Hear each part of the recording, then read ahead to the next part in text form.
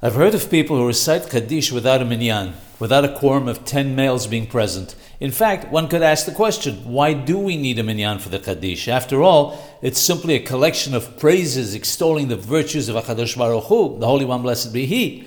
The answer is that the Qaddish is like the Qedusha in the sense that they're both considered to be davar sheba Qedusha, a matter of sanctification, and therefore they're required to be recited in a Minyan.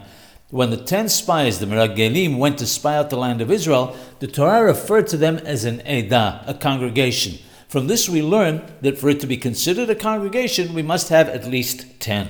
The Gemara explains that any davar sheba Qedusha requires 10 males. We learn this from the fact that the Torah uses the word among, bitoch, in 2 separate places. It says, and I shall be sanctified among the children of Israel. And it also says, separate yourself from among this congregation. Since the latter verse mentions a congregation which must be at least 10 males, we learn that the first verse teaches us that whenever God is sanctified, 10 Jewish males are required.